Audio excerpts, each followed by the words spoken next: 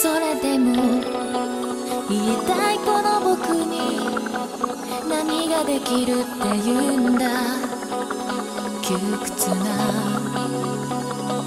箱庭の現実を変えるために何ができるの。人生の半分も僕はまだ生きてない。逆らって抱き合って無意識に刻まれてゆく経験のタトゥー。崖っぷちに立たされた時不安な僕の腕をつかみ、自分自身のありかが初めて見えたんだ。もっと広いフィールドへもっと深い大きなどこかへ予測もつかない世界へ向かってゆくだけ。That's all we are.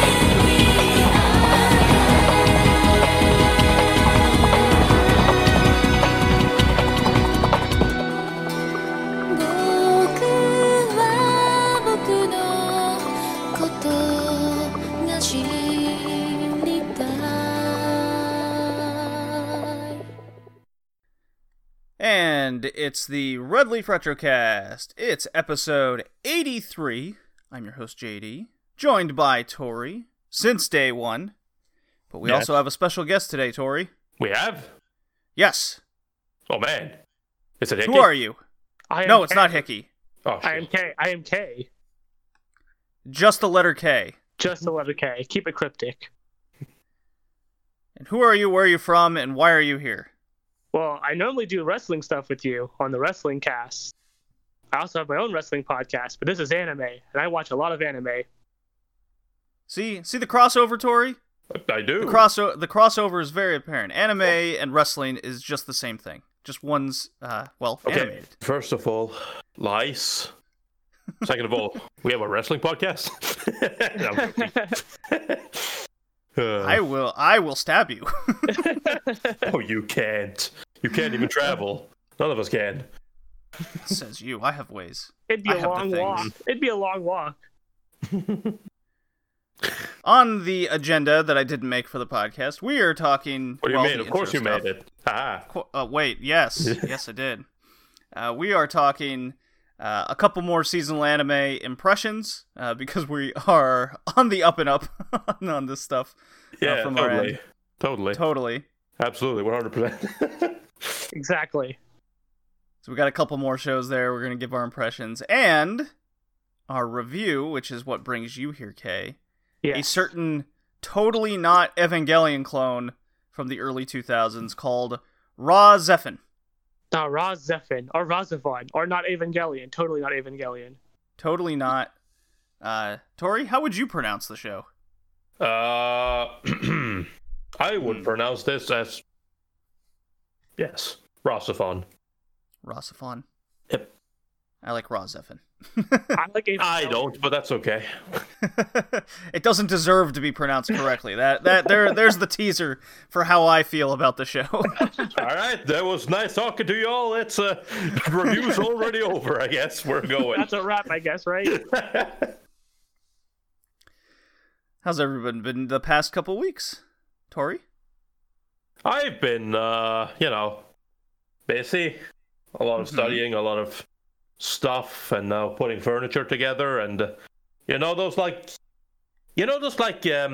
kind of infuriating things. Like, they're not really, you don't really get mad, but it's a little bit annoying.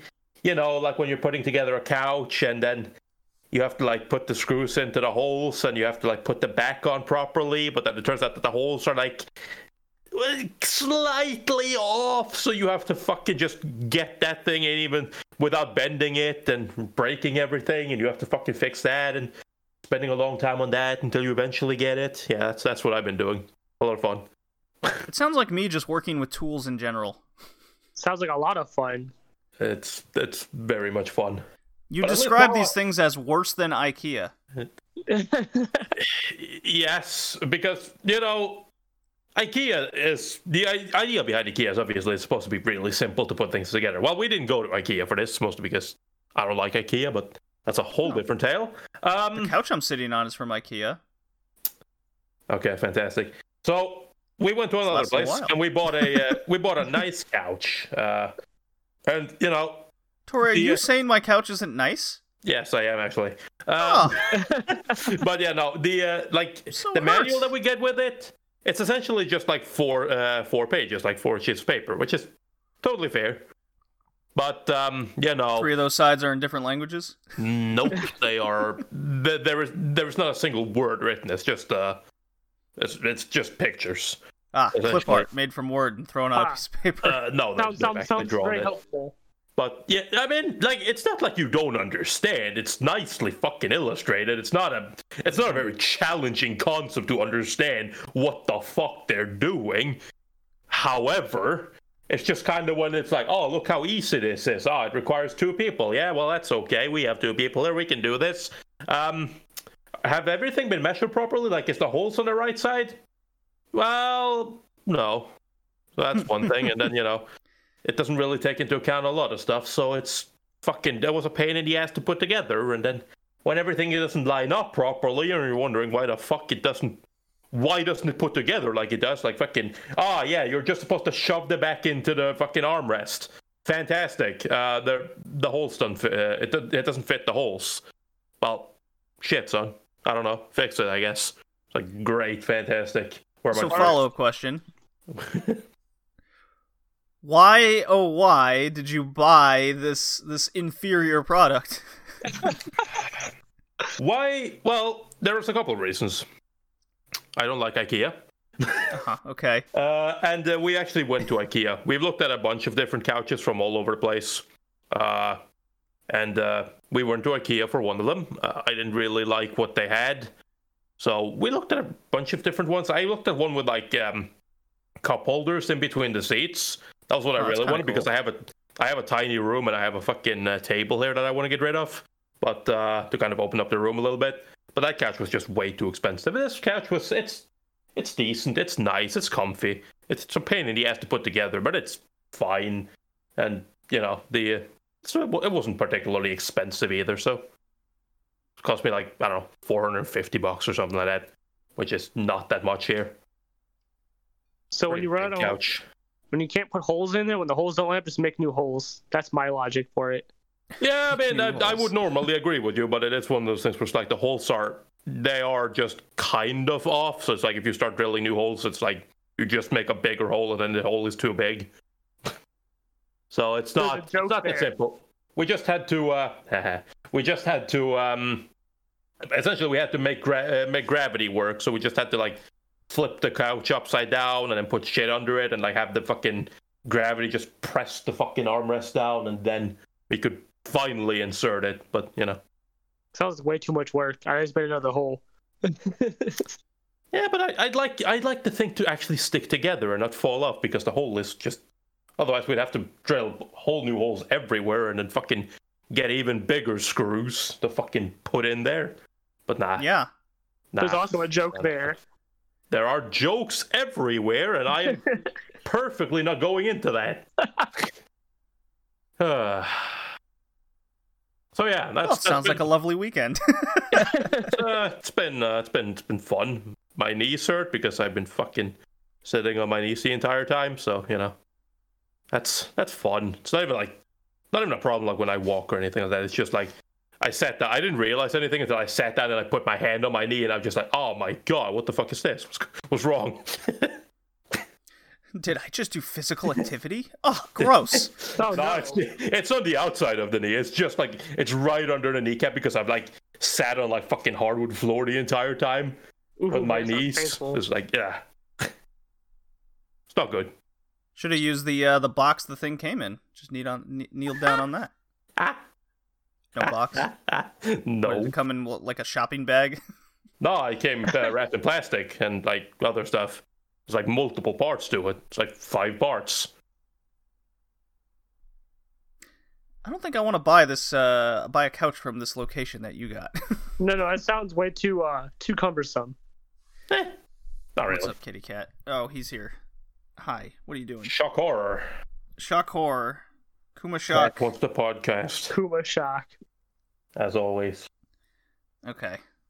He's currently laying down next to me. Let's see how long. Cue the timer until Before he he jumps pulls- up on the mic table. Before he pulls the mic cord out.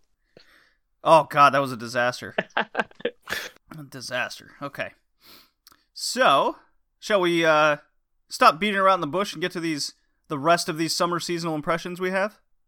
Sure. Tori, do you approve? No, that's okay. Okay. Let's see.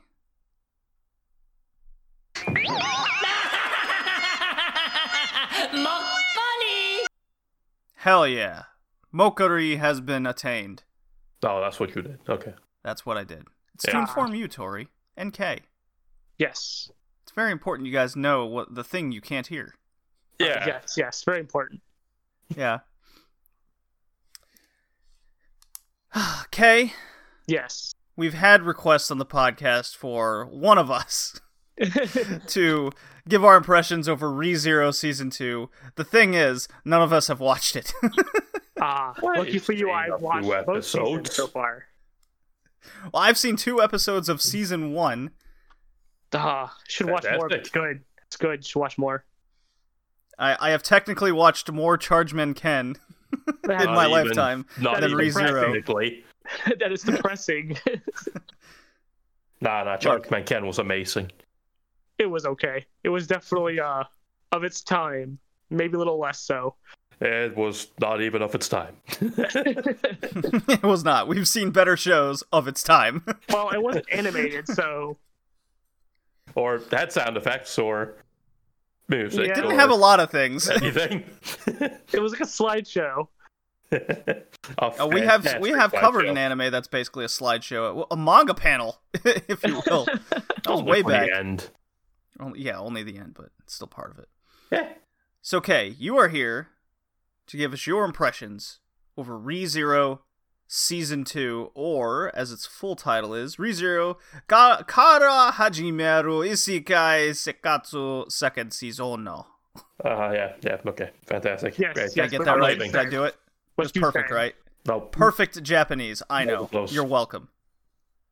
not even close. So, am I allowed to go into spoilers? Well, the show's been out for more than 4 years, so I would say be ginger with it. Oh, because season 2's got a lot of cool stuff that I really, really like. And I would have to go into somewhat spoilers, but I'll try to keep out of that as best as possible.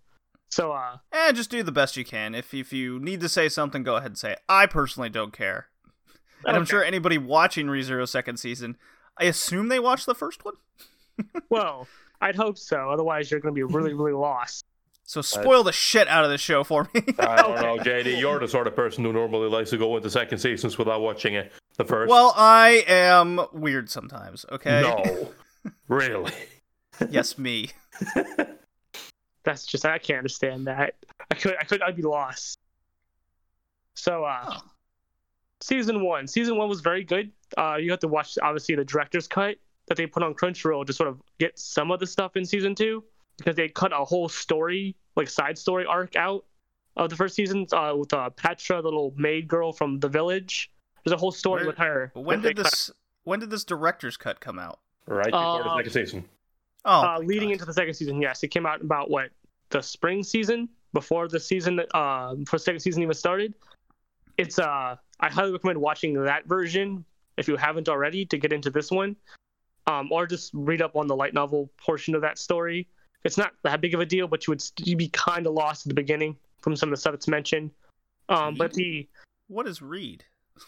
well, Never heard of her. you know, Who is Reed? well, who's Rem? that's another Ooh. question. That there was a meme that came around when the first season was over of who's Rem.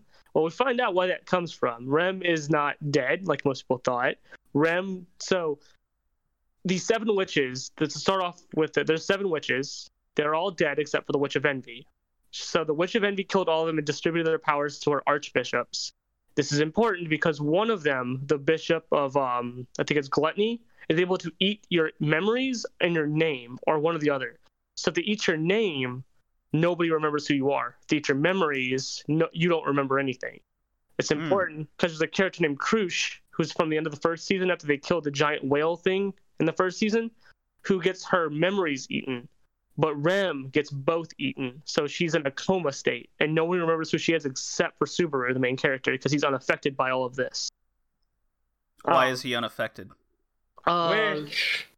Yes, so that was recently revealed. So Oh, all right. the teaser had always been that the Witch of Envy was the reason why he had the return by death power. It has now been fully confirmed that is why he has the return by death power. And there's a weird dynamic with that happened in the recent season, or recent episode, where she shows up. You actually get to see what she looks like now. But that's it's a little further ahead. The second season starts off with them going to this place called the Sanctuary, which is like this dome buried off place that if you go in, you can't leave without these certain crystals, right? And if you're like a half demi, you can't leave at all. So when Do they call it Tokyo Jupiter? Oh well, listen, let's not insult good writing with terrible writing. So the second season starts with us getting into there and then trying to get out of it, or get the villagers that were put in there for safety out of it. Like Rosewall, the clown-looking guy, he's in there as well, along with Ram. So there's this trial you have to take that only half demis can take. That you have to pass all three of them in order to lift the barrier, right? Well, Subaru, being the special protagonist character, is able to take the trial unbeknownst to him until he falls into it, trying to go after Amelia. He meets the Witch of Greed, Ekidona, I think is how her name's pronounced. That's important. Nice. That is very, very important. She becomes very important throughout the season so far because she's the only one that both knows of his power and, as we're later revealed, that she's the only one he can tell about his power, because he spent this entire time not being able to tell anybody that he can return by death, right? So it's like a stressful thing that's been weighing on him. Because he ends up, every time he dies, he remembers these people and all these experiences, but they don't remember anything. Sure, yeah, as one does. Like there's an episode in season 1 where he's Been there, right, Tori? Return by death, yes. Well, there's an episode in season 1 where he's trying to help Amelia do something in the city, and he's like screwing it up a lot. And she asks, "Why are you trying to help me? I've just met you." And he like breaks.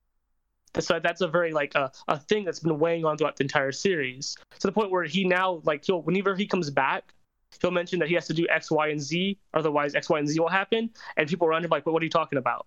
And he doesn't even acknowledge them, because to him he has to sort of disassociate himself until he gets everything fixed.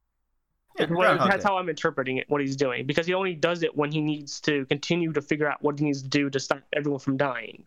When he needs to continue on to the next save point. Exactly. Right. and that's literally the joke.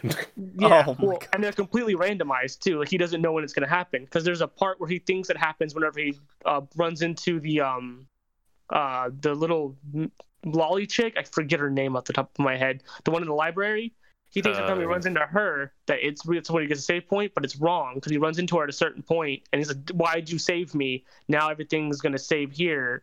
How could you?" And then he dies, and then it doesn't matter, right? But it's trying to tease you because you're not going to know when it happens, right?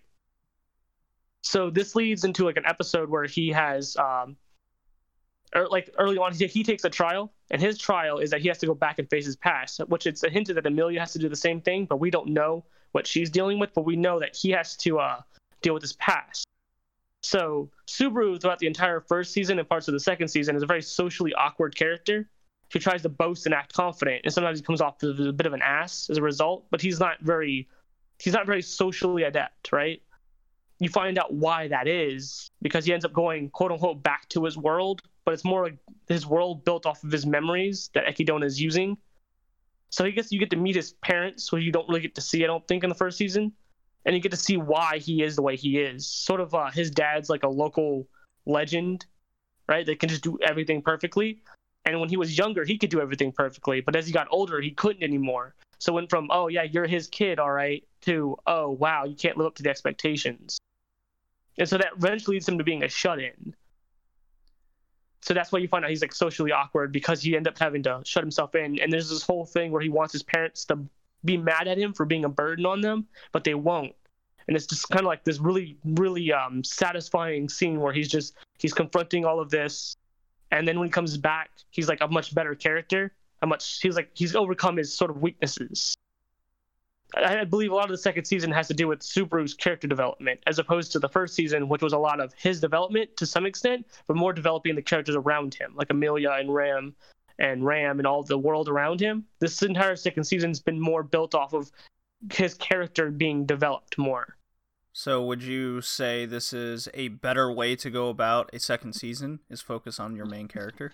Oh, definitely, especially because we already have Amelia established, Rem and Ram established. We got their backstories and their whole thing. There's a few of things that are like left up to mystery, like Amelia's backstory, Rosewall's backstory, but those things are probably going to be revealed later. But what we're at right now, focusing on Subaru is the best part, because that moment where he's able to tell Ekidona that he can return by death, it's a 2-minute scene of him just saying it over and over and crying. And it's very satisfying. It's cathartic because you feel for the character, because you see what he's been going through this entire time. Like, I think Subaru is probably the most sympathetic protagonist I've watched in a series, because you feel for him, because he has to go through all of this, and he has to keep trying to, like, he was breaking, right? He's having these moments where he's like, oh crap, why is everyone dying in front of me? I can't do anything. Why am I useless? Right? Like, he's the opposite of your normal isekai protagonist, where he just comes in with all the powers and the good stuff. He has no powers. Sure. His only power is that he can die and return. So every time he has to come back, he has to figure out by using other people in order to fix the problems. But he sees the people he loves die, and every time it doesn't like lose its effect after a while. He still sees Amelia die, and it breaks him every time. Right? It's a thing with him, right? And one of the recent episodes, they show the Witch of Envy finally shows up, right? And she's like engulfed this entire sanctuary in like this shroud thing where everyone's dead, but her entire like dark shroud is all over the entire place. And you see her, and she keeps telling Subaru, I love you, I love you, I love you, I love you, right? Like over and over and over and over again. So it's this weird obsession that hasn't entirely been explained why she's so obsessed with him. Mm-hmm. But there's a moment where she shrouds him, and instead of like giving in when she's trying to force him by using her shroud magic and stuff like that to get him to force into love with her, he kills himself. And like there's this moment where the witch is crying because he kills himself, and it's like it seems like it has an impact on him. We haven't gotten any further than that just yet. Do you feel that a lot of these deaths in the show, at least going from season 1 to 2, is more for shock value than anything, no. or does it actually have impact on the plot rather than just this? It always does. So right now he's died from 3 different scenarios that he's trying to figure out how to fix. So there's one in the mansion where the character from the first episode, the one that guts people, she's in the mansion trying to kill Rem, and he doesn't know why. She's trying to kill Rem, the new maid, and then another new maid that's like half beast. And he doesn't know why she's there. It has probably something to do with the library. But when he finds out, he dies, right? So now he's trying to figure out how to get there in enough time to stop that from happening, right? So does it come across as like a horror movie kind of deal? They get kind of graphic sometimes, but after a while, you're kind of used to the graphic. Cause they're supposed to be graphic because they're supposed to be dying, right? It's not trying to make it sugar-coated. Like when they're dying, they're all like arms chopped off, or like he's spilling his guts out. Yeah, cool stuff. Yeah, it's meant to be like it's meant to show you that him dying still hurts. That other people dying is still like a harsh reality to him, right? And then there's this other part now where he's like transported into this ice area where these rabbits are, which are like beasts created by the Witch of Gluttony. So when he goes into the other world where Ekidona is dead. All the witches are dead, but this is like a weird like dimension world where their consciousness still exists. Right, it's that Ekidona herself created, because she's the witch of greed, more knowledge greed than anything. So we've now seen the witch of greed, envy, gluttony, wrath, and pride. So we've seen 5 of the 7 witches. All right, so there's still 2 to be revealed.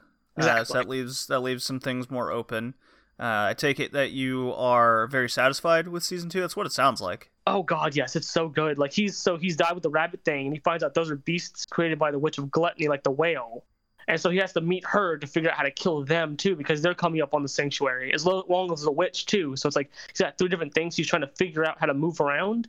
So none of the deaths come off as he's just dying for shock value. It's like this thing he didn't foresee, because obviously he wouldn't, right? Kills him. So now he has to figure out how to get around this. How to get around that. Why does this character all of a sudden not trust him this go round and tries to kill him, or does kill him? how does he work around getting that to not happen again? And sort of deals like that. Well, I'm glad you caught us up on all that. It is incredibly well done. Like, I think it's really, really well written. It is the #1 show on my anime list of the season. Almost a full, well, it is a full 100,000 viewers, at least on Mal. More than The God of High School, which is a show I caught up on, Tori. At least for the impression-wise. And you were absolutely right. It's good action, but you just don't really have any context to really anything. Doesn't really do a good job. The pace is just, here's a fight, here's a fight, here's a fight. Yeah, it's breakneck. It's okay. Like, I understand what they're going for. They're not, like, the problem, especially with The God of High School, is just, like, it's not much of a story to begin with. It's pretty simple. Pretty yeah, cliche. but when you skip over any sort of plot element to at least get you to know who a character is, at least their name. Like, I swear, we didn't know, like, a couple of the characters' names until the second episode. Oh, yeah. Nah, but So- that doesn't really bother me very much. Like, it's mostly, I think they nailed the beginning pretty well in God of High School. It is just kind of later on, because it's like, it's the problem, like, you know, it's the sad part about old tournament arcs. It generally gets that was like, fight. Okay, winner, new fight. Winner, new fight. Winner, new fight. And it's like, okay, relax. I understand it's a tournament. I understand it's a long tournament. So I understand you can't spend a bunch of time on everything, but it's like, I feel like there are certain things that have been built up, like a certain fight between friends, and then it's just like, what Sure. happened? What happened? Oh, well, I mean, she got fucking murdered. It's like, oh, well, great. We couldn't see that. Nope. Or a Right, wedding- great. or a wedding episode. Yeah, it misses a lot. Or So. a wedding episode that comes out of absolute nowhere and doesn't explain anything. That confused me a lot. The whole wedding thing. Oh, yeah. I was like, wait, where did this come from? And why does this seem like it was supposed to have been built up? And I just don't understand what's going on now. They build it up at the end, after it was all done. Oh, Yeah, they after did it a was all terrible done. job. Yeah, Terrible job of building it up. Yep. yeah, because I watched the first 3 episodes. They went by really quick because it's nonstop action. So at least that is good. The action is well done. I do agree with you, Tori. Your impression was spot on. We'll say. Yeah, no, the fight choreography in that show was just, Yeah, Up it's until, very, at least it's very, up until the it's very magic satisfying. starts coming in which case it's kind of like, okay, you know, I never watched Naruto, but like, really? That's a good example. That's what, because I remember that's what Naruto felt like at the end, where it's like, oh, we're not fighting anymore. We just got magic superpowers, Yep. giant summons. Cool. Well, it was really funny because I had completely forgotten one of the commissioners or whatever they're called. when Jin gets on his nerves from taking the food poisoning mango or whatever it was, and he just busts out to JoJo stand, and I'm like, oh right. yeah. No, honestly, like, And he's like, what the fuck is this? This isn't cool. nah, if Very there's one thing appropriate I would have, reaction. if there's one thing I would have liked to see, I would have liked to see the fucking Mappa do Girls of the Wild, since that's pretty much the same tournament style. Mixed martial art fighting, just get that same Yes. thing going. But you know that Mawa doesn't have any magical powers or anything. It's literally just mixed martial arts fighting. I'd love that. With the same fucking fight choreography and everything. Oh hell yeah. All right. Well, I tried out the show that Hickey was supposed to give his impressions on, and that is Decadence. Supposedly one of the more underrated shows of the summer. It has a 7.22 on Mal, so it's not that well regarded, but the people that are watching it speak highly of it. I don't know. 131,000 people. 7.22 was a pretty good score. It's not. No, It's now not on Mal. It's over a 7, and a 7 is good, and I don't care what people say. We cannot start getting into this fucking, it's not good, it only has an 8. Fucking hell. God damn it. Well, no, By that's Mal just standards, incorrect at it's that not point. good. So, it's by Studio Nut. That's They've done Yojo Senki show I wasn't a big fan of, but regardless, the director is Yuzuru Tachikawa. You might know him from a bunch of stuff he did with Bleach, a bunch of key animation. I know him from Death Billiards and Death Parade, original creator and director of the show. So he has a good track record. He also directed Mob Psycho 100. So he definitely knows something about fighting, and yeah, definitely a distinct little art style to him that he prefers. So I went in the show with kind of an open mind, and Kay actually watched the first episode with me. Oh boy, did I. On this one. Boy, did you.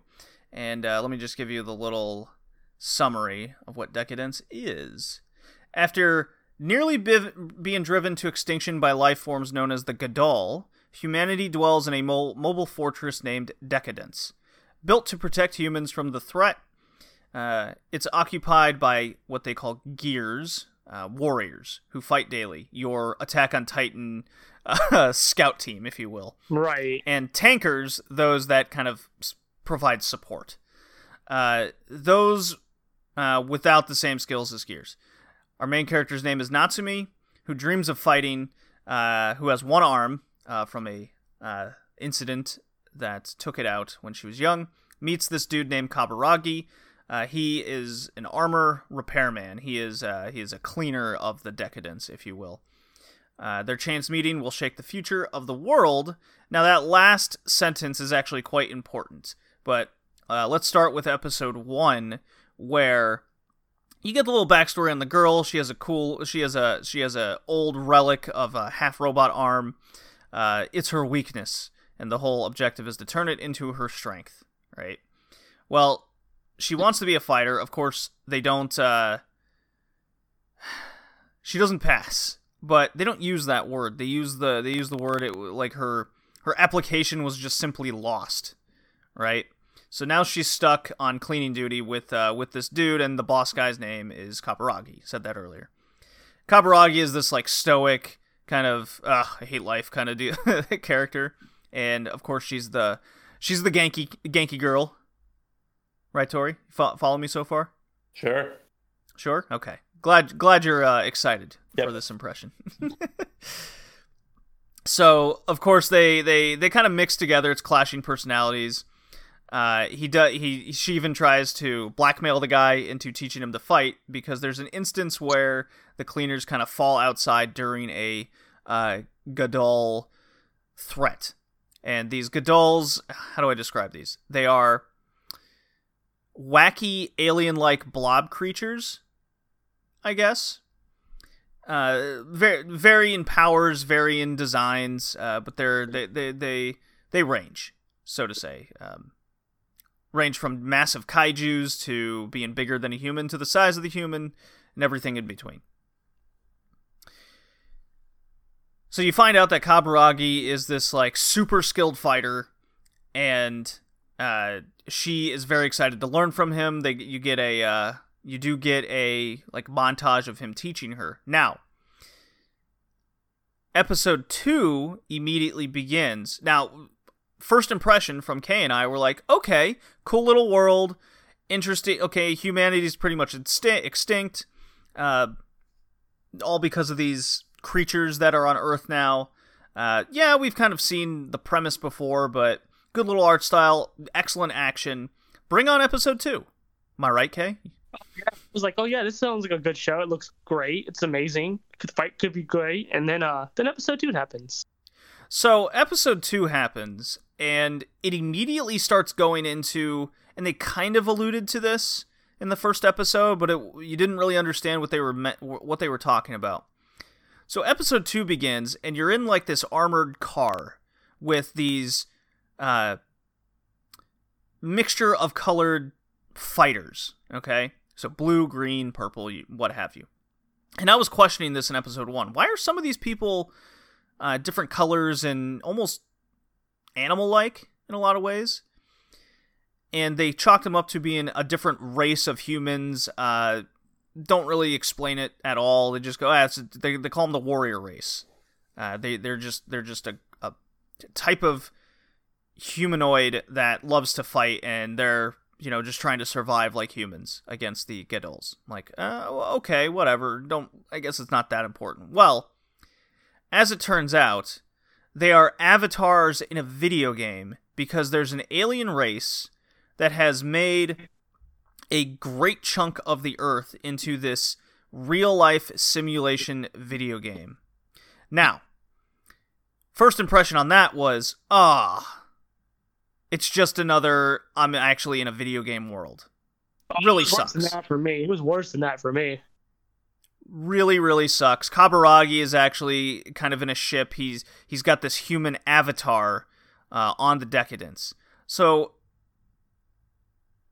immediately you're then told, because of this, you're told that everything you watched in the first episode has no consequence, right? Oh, they're just video game characters. They don't, if they die in the game, they don't die for real. The good old joke there, right? So keep watching to that point, and it goes into a big info dump on the rules of the game, does a little background over the avatars, and they can't, they're not allowed to cheat in the game kind of situation. You got your alien overlords doing that. So I'm like, ugh, all right, I'll give it a chance, because we had initially turned it off, because that's what we thought, Kay. Oh, yeah, no, I was not having any of it. No. Head into episode 3, however, it starts to unravel that humans actually have chips in their necks, and you learn a little bit more. Humans still exist. So what has actually happened is humans are now in the Aliens video game, and the aliens have avatars that look like humans. So there's a 50-50 mixture. Basically, all of your warrior race are the alien avatars, and the human-looking people are, in fact, humans. There are some aliens that do look like humans, because they want that avatar, they want to blend in more, but really they want to be what you and I would be in an RPG, make them look ridiculous, or, you know, badasses kind of deal. So the deal is humanity in like 2044 or whatever the year was that they said. It explains that humanity fucked up the Earth so bad with pollutants and crime and war that the alien race came and they're like, you fucked up your planet so bad.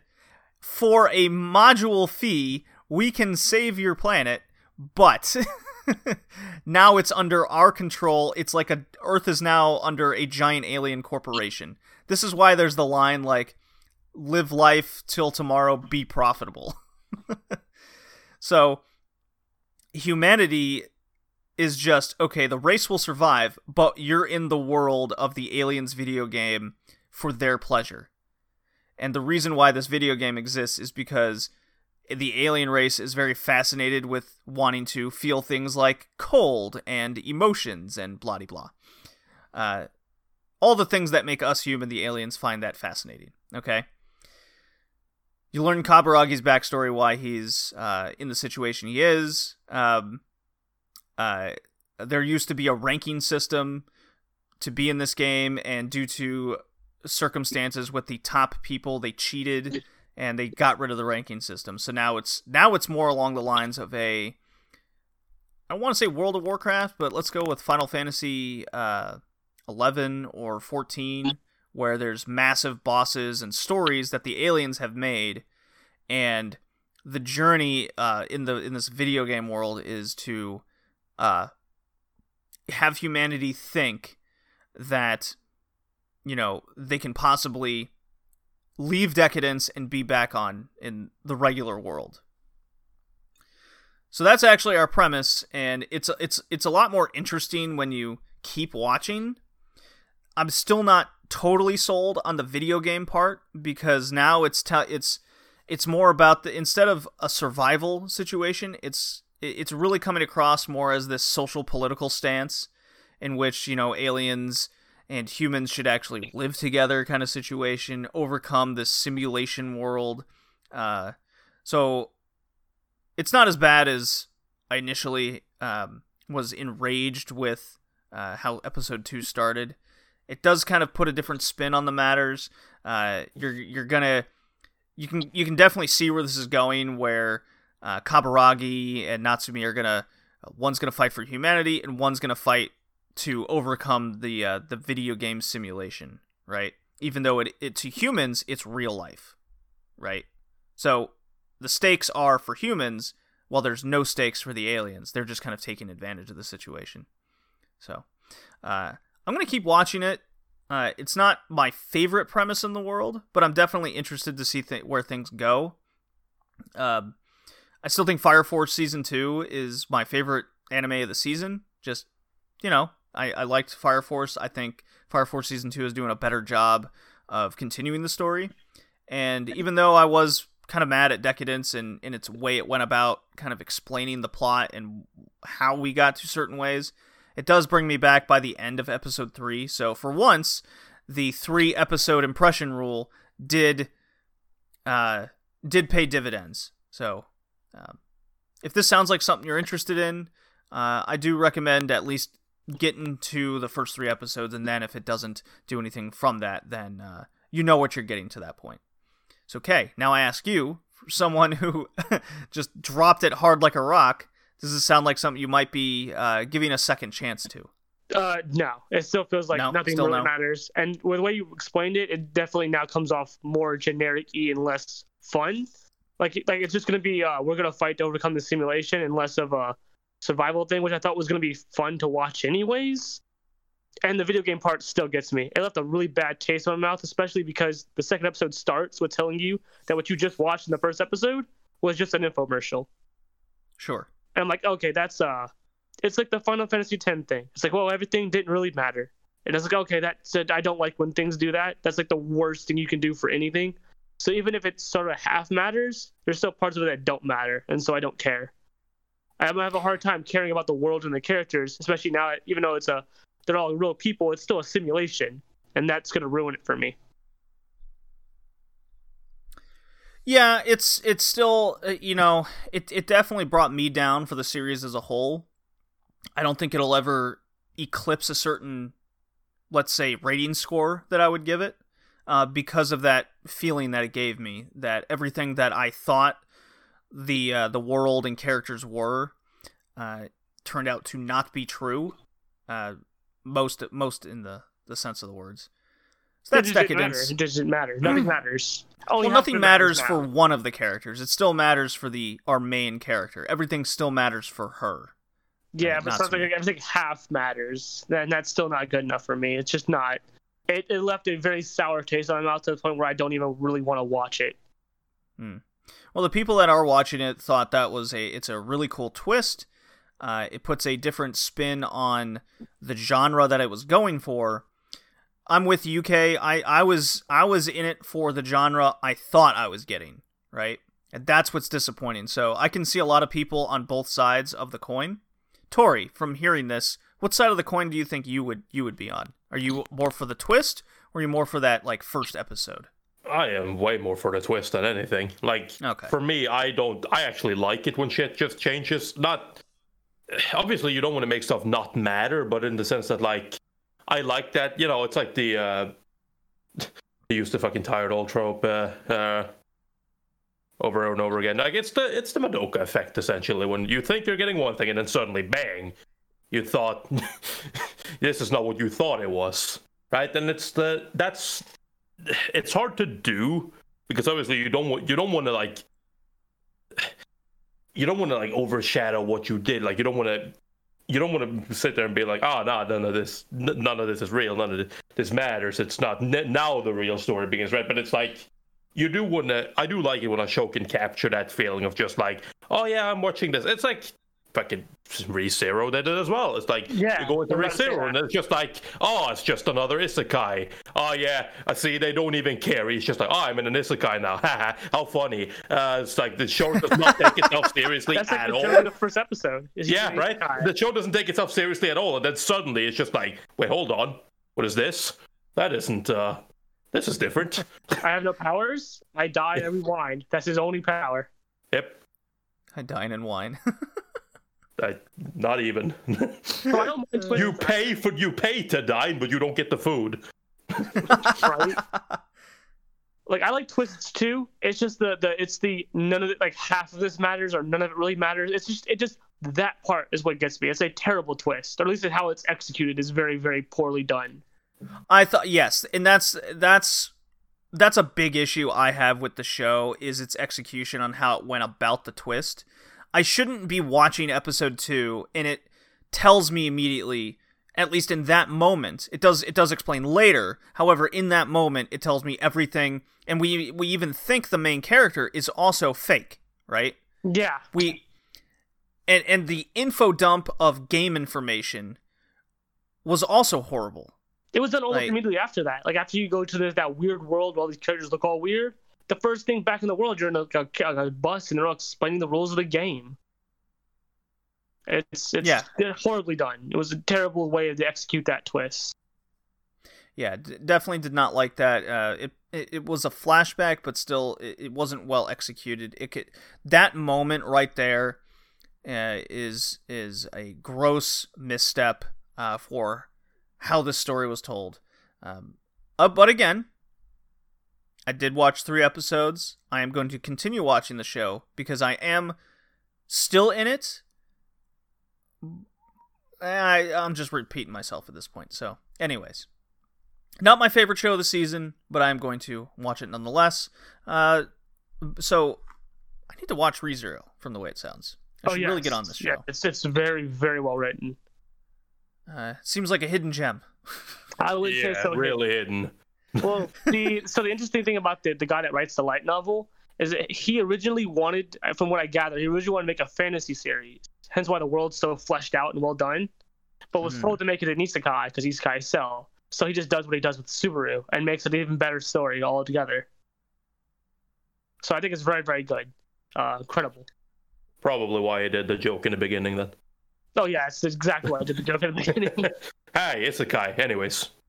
I mean, I can't shoot lightning out my hands. What's my powers? Surely someone's going to come tell me what my powers are. Dies in the alley. Got no powers. What's going on?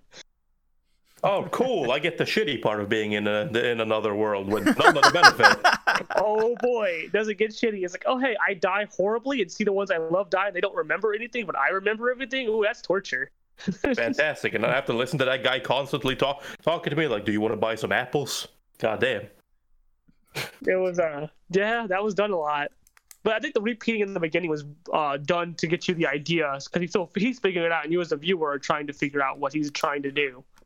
Yeah, I mean, from my perspective at that point, it's like, I think they do that too much. I think it's kind of obvious what's going on. It's worse than a light novel. It's like 4 or 5 pages. Oh, God. Light novel. Oh, God. They only do it I think 2 or 3 times in the episode. All right, boys. Can't stall any longer. We have to cover Razafon. We have to review the show. All right. Sure. I'm going to play a drop I've only played once on this podcast, and that was during the Saikano episode.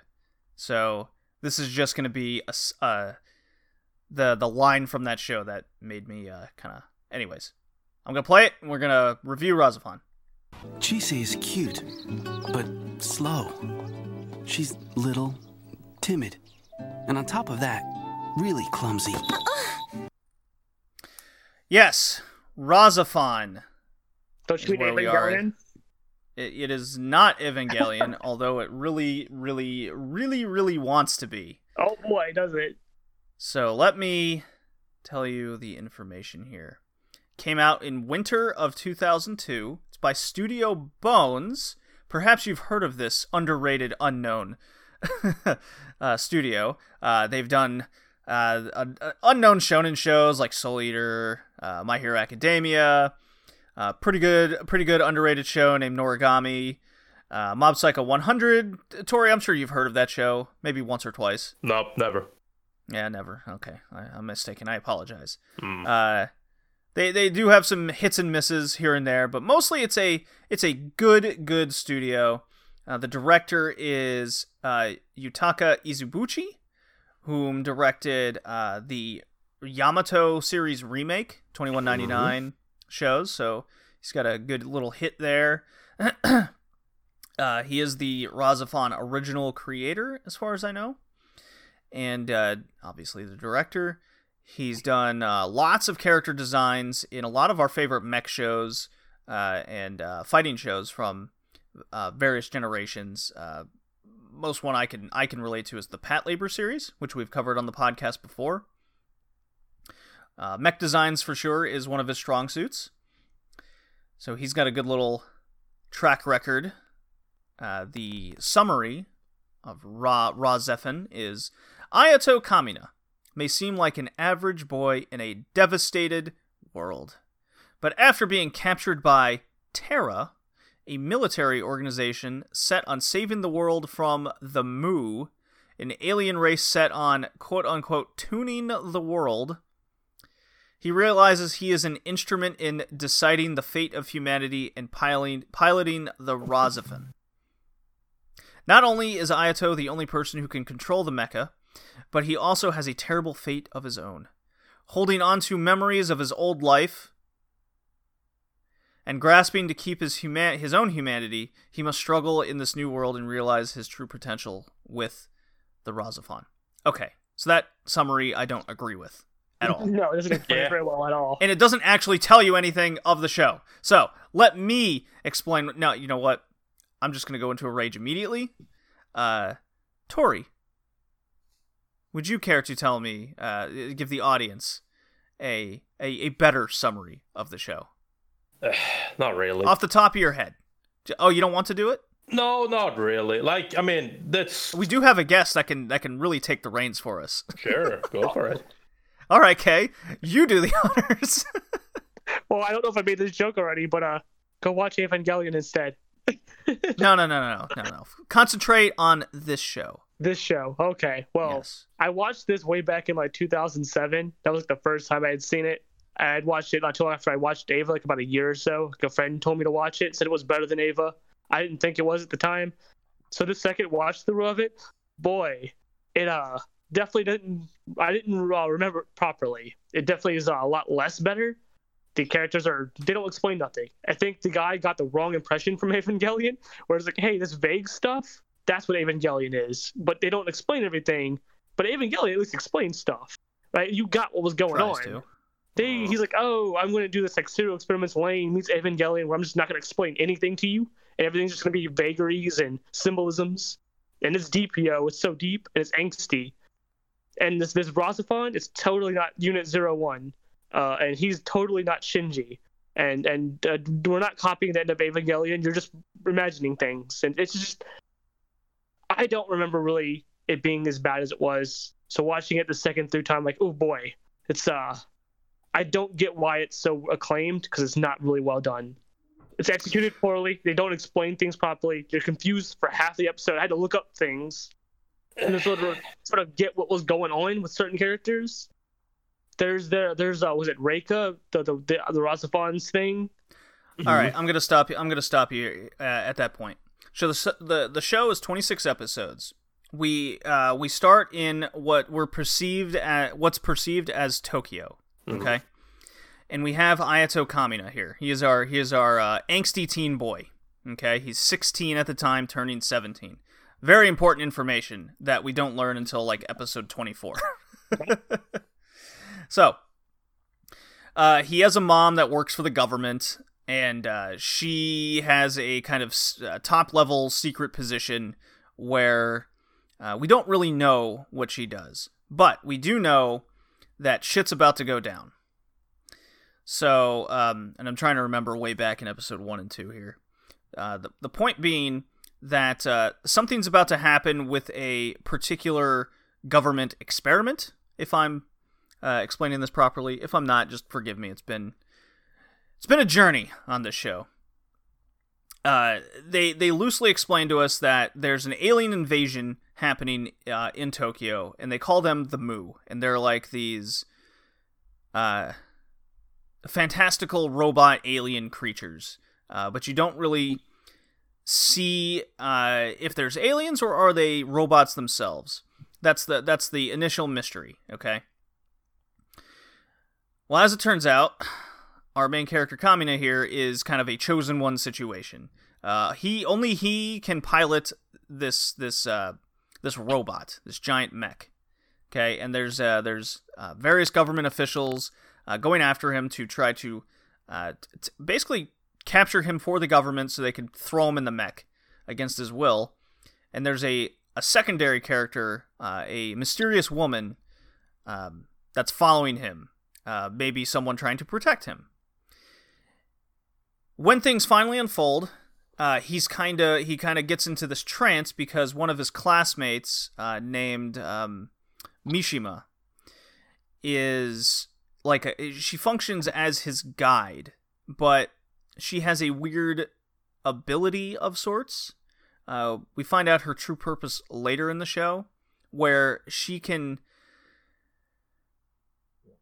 insert herself into reality, but then just as easily take herself out, where only the person that she wants to be seen by remembers. Do I have this correct, guys? She's also the manifestation of the Razafon, guiding him.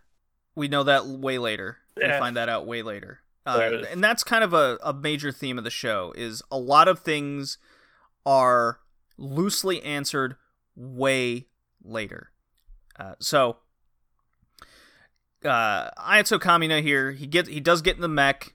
He finds out that basically his mom has blue blood, which means she is part of the alien race. This is what the show is telling us, okay? He fights the big bad alien mech. Yes, very much Evangelion style, and it becomes a monster of the week from there.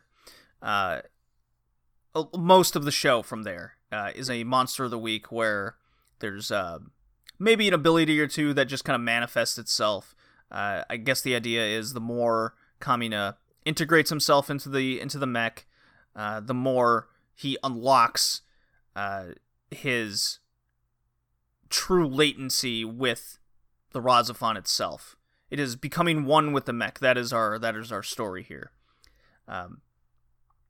So he fights this thing. It causes this rift in this world, and the world is told to us that everything outside of this Tokyo bubble, because Tokyo is surrounded by a bubble, is exterminated, if you will.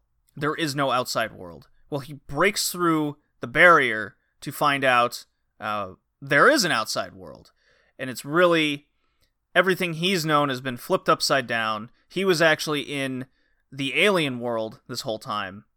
And where it loses you is the more information you find out about the place they call Tokyo Jupiter, your alien world, is that they were actually humans that caused a science experiment to go wrong, on purpose, I guess, if you will.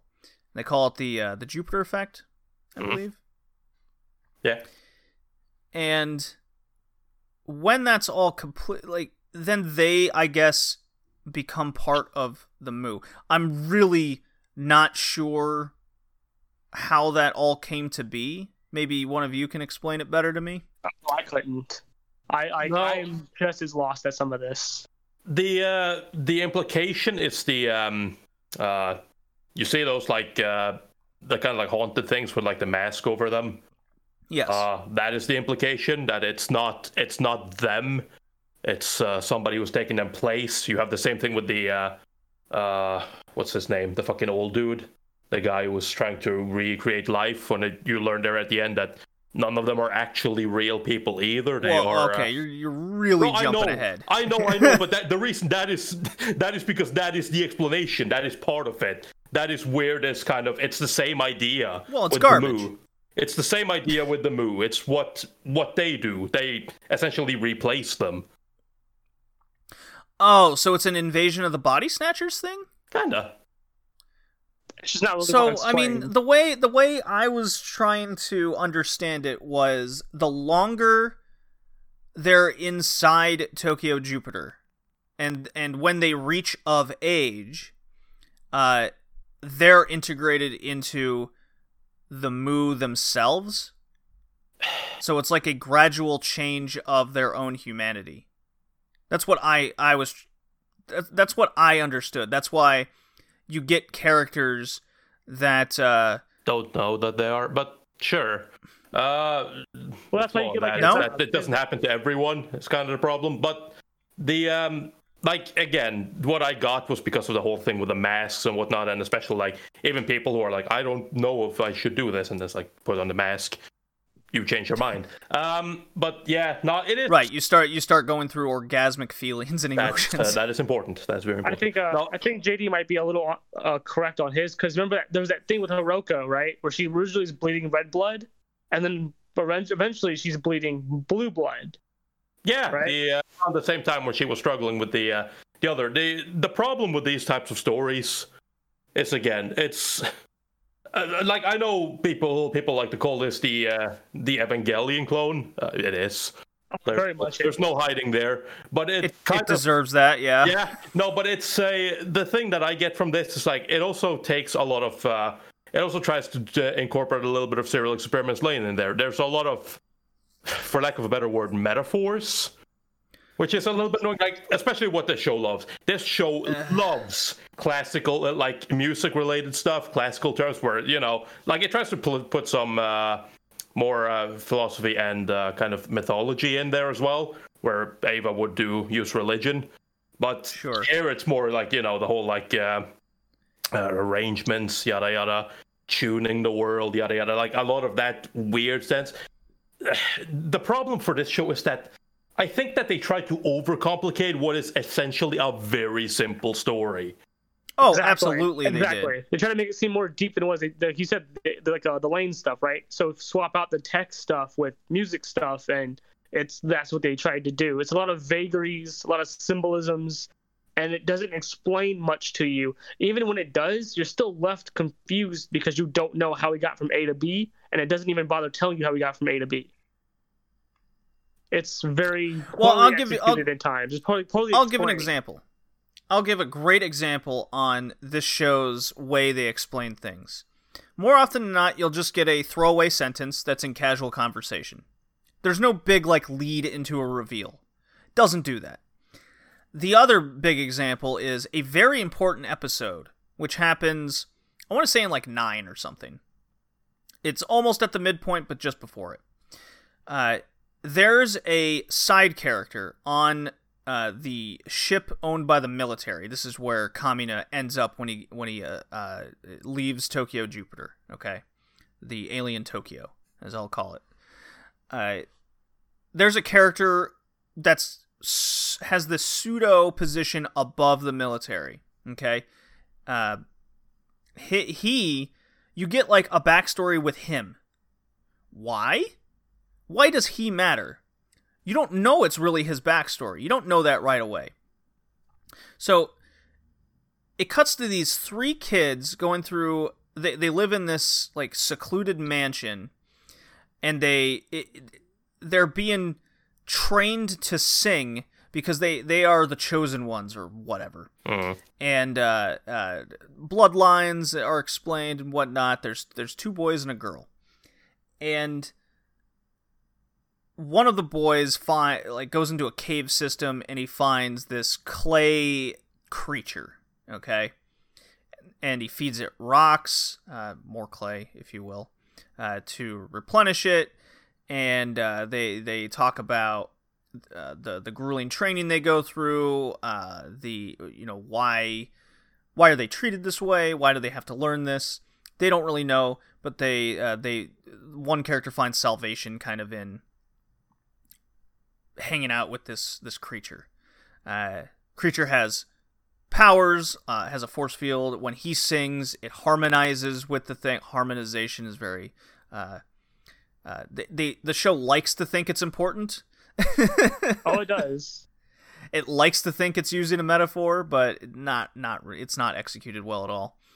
So this clay creature, he's like, oh, maybe someday I'll find my mom and dad just like this clay creature. We're gonna escape from this mansion isolation, and they escape. He's like, bye, thank you everybody, and then the clay creature just kind of crumbles once it kind of escapes the land vicinity, and he's all a wreck. He's all upset because he had this bond with it, and there's a flash where it shows the director, if you will, with his butler, where he's just like, we make these things, still can't really survive outside.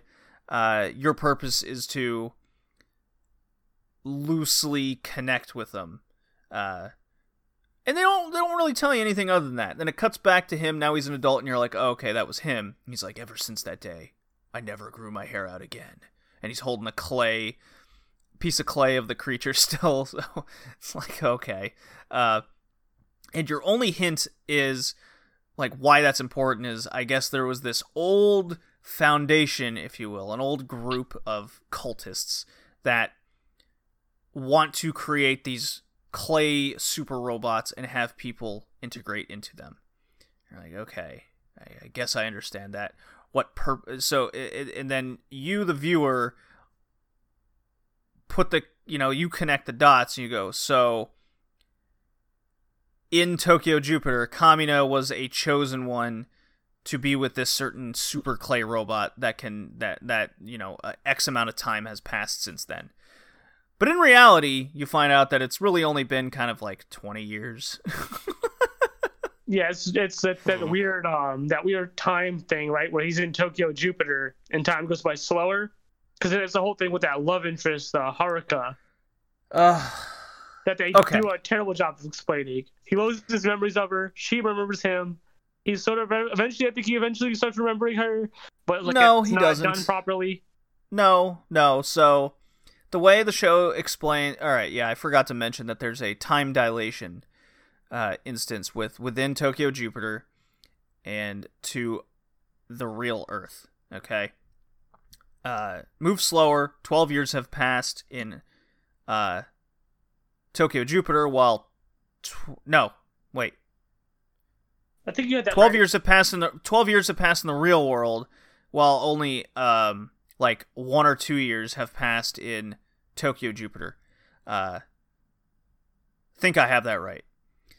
And the government that had Kamina messed with his mind, like basically erased his memories. He has no memories previous to Tokyo Jupiter, and I believe everyone else is also under the same circumstance outside of like the select important people, right? Something like that, right? Something like that. But you find out about the time dilation right away. It gives you not subtle hints at all that Haruka,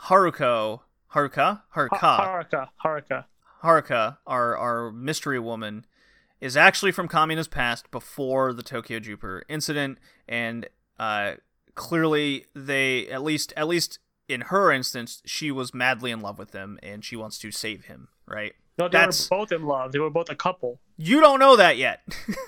Well, you don't know that yet in the story.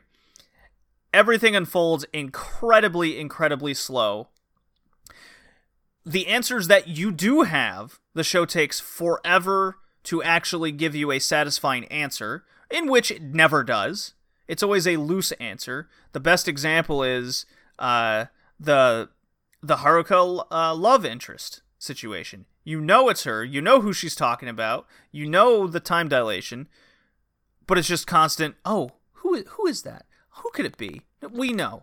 While the answers that you do want, and the more important things, I don't know, the Mu themselves, the purpose of it all, the actual plot line advancing, all of these answers are never explained.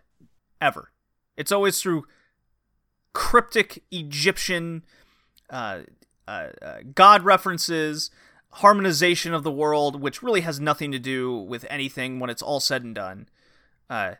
Tori, I've spoken a lot about this. I gotta collect more thoughts as I keep thinking about this show, because there's the reason why my thought process is so fragmented when talking about the show is because the show is fragmented. Yeah. No, again, trying to give any sort of explanation to anything is literal. I mean, you've seen it multiple times here now. Whenever I try to say anything, Jason's like, oh, that doesn't happen until the end. Yeah, because it doesn't. If you want answers, well, you have to watch, answers. Not everything is answered. But the few answers you do get, you get them at the end.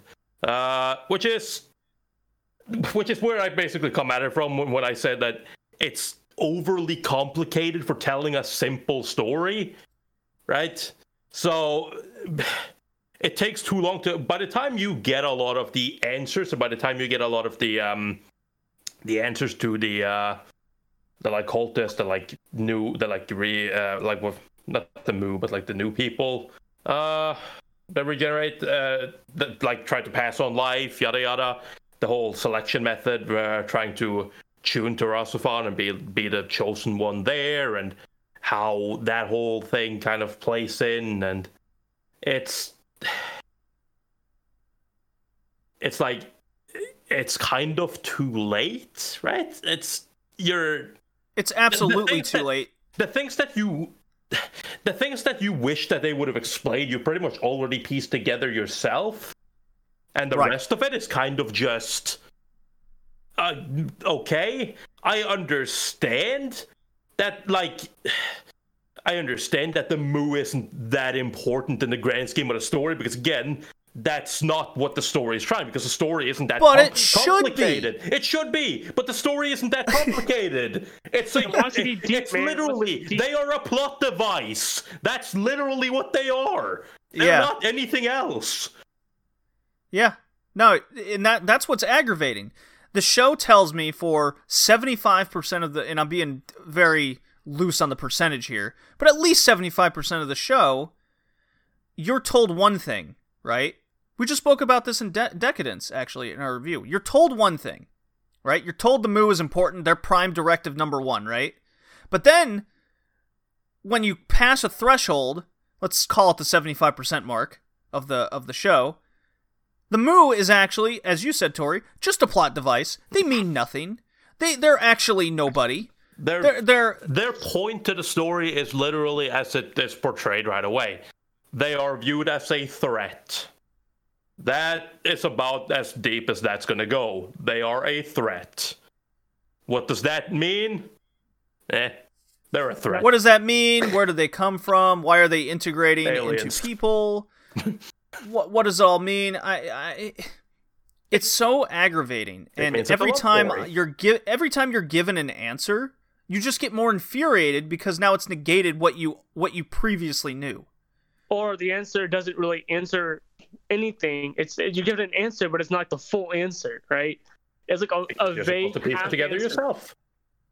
Yeah, but the way it goes, like, you would think it would at least try to explain some things better, because almost everything is a vague half answer. Like, I had to look up the thing with Reika, right? Okay, what's her deal, right? Because it doesn't explain it properly.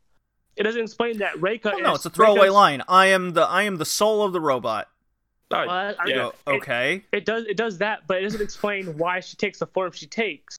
And then it's like, oh yeah, no, that's just Haruka's form when she was younger, and is using Ayato's memories to use it. Glad you mentioned that. So, this is a major point in the story. A major point. Why does she take this form? Why does she provide this role? Why does Kamina's why is his integration with the soul of the robot so important? Why if he just, let's just say he kills himself, okay? What happens? The robot goes into a stale state and they start over again with hopefully a new person, but the soul of the robot is still there. Mm-hmm. Right. But it's connected to him. But if he doesn't accept the connect, like, it's all question. Mm-hmm. And then the very, very last scene in the show, and I'm talking the last one, and it shows you, kind of important, Kami's painting a picture throughout the entire, he's painting on a canvas the entire show. And it's the same thing. It's a girl on a cliff. And it's, in our eyes, it's Mishima. Okay? Right. And you think it's like he's got this wild vision connection to this woman, right? And it starts going, oh, this is your ideal, this is who you want to be with. This is your ideal person, okay? And then the very last scene is, oh, that was just younger Haruka, but with blue hair. Well, she had blue hair. And then it goes, oh, the finished painting, now it has blue hair, not blonde hair. Never really had blonde hair, but like the Mishima has blonde hair the entire show. Looking at a picture right now, I would not call that blonde, but okay. Yeah, brown. Haruka's got blue hair. Dirty blonde. She's got blonde hair or blue hair. Haruka does. The entire show. Blue hair, yes. She's Masato. Yes. She looks like Masato. Yep. No, Yeah, but a little bit, yeah. but then again, that's what I mean when I say it's a simple story, because literally, like you said, what's Reika's connection? Well, why is she connected to him? That's because, again, like I said, it's her. It's not. It's the forgotten memories.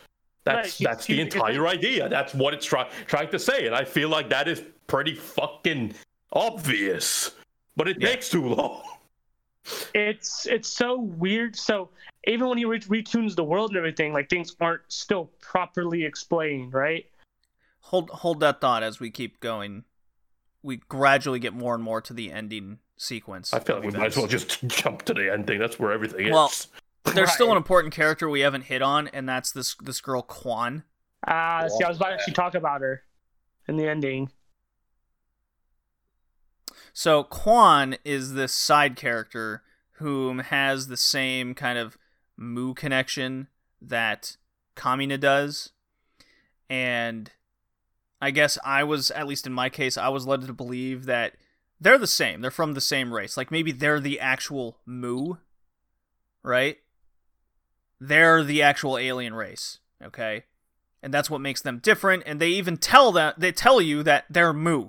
Right, they have the markings on the stomach and everything, and that's part of their connection to the robots. But she's like it. I thought she was just a super experiment to be like an artificial Mu for the longest time. Okay, did you guys feel that way? Yeah, I mean that's how she is presented. That's how they. Yeah, that's how she's presented to you as. Yeah. Yeah, she's like M1 and Kamina is the real deal situation. And in reality, you find out, no, that's not the case. They are split corporeal beings.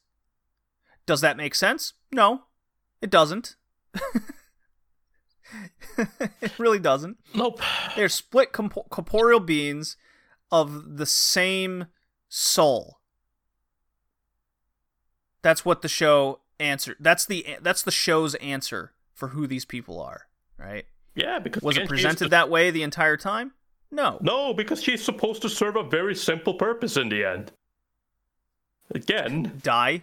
No, she that starts when shit went fucking sour. When fucking Ayato needs a goddamn reminder of what the fuck has been happening this entire show at the end there. That's her job. That's what she does. That's her fucking purpose in the end. To play that simple buy roll. And it's like, okay, fantastic. I'm great. glad. I don't care. Like, yeah, at that point I was just like, I don't care. Well, you said, Tori, the answers just come too late, right?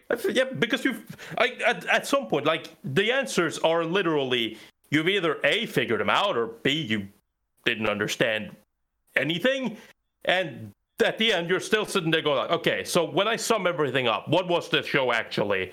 A whole bunch of scenes that had some sort of vague story revolving this kind of war on the aliens that honestly doesn't have anything to do with what the story is actually trying to say, because at the end of the day, the story is about a forgotten love interest in the simplest of terms. Now we can talk about this. So in your last couple episodes, you're almost waiting for Kamina's memories to come back in some form or fashion. Yeah. There's a scene. Was someone there? I feel like there was someone there. Don't worry about it. Am I forgetting something? No. Don't worry. No. Don't. No. Keep going. Move on. So this is right before, like, the okay.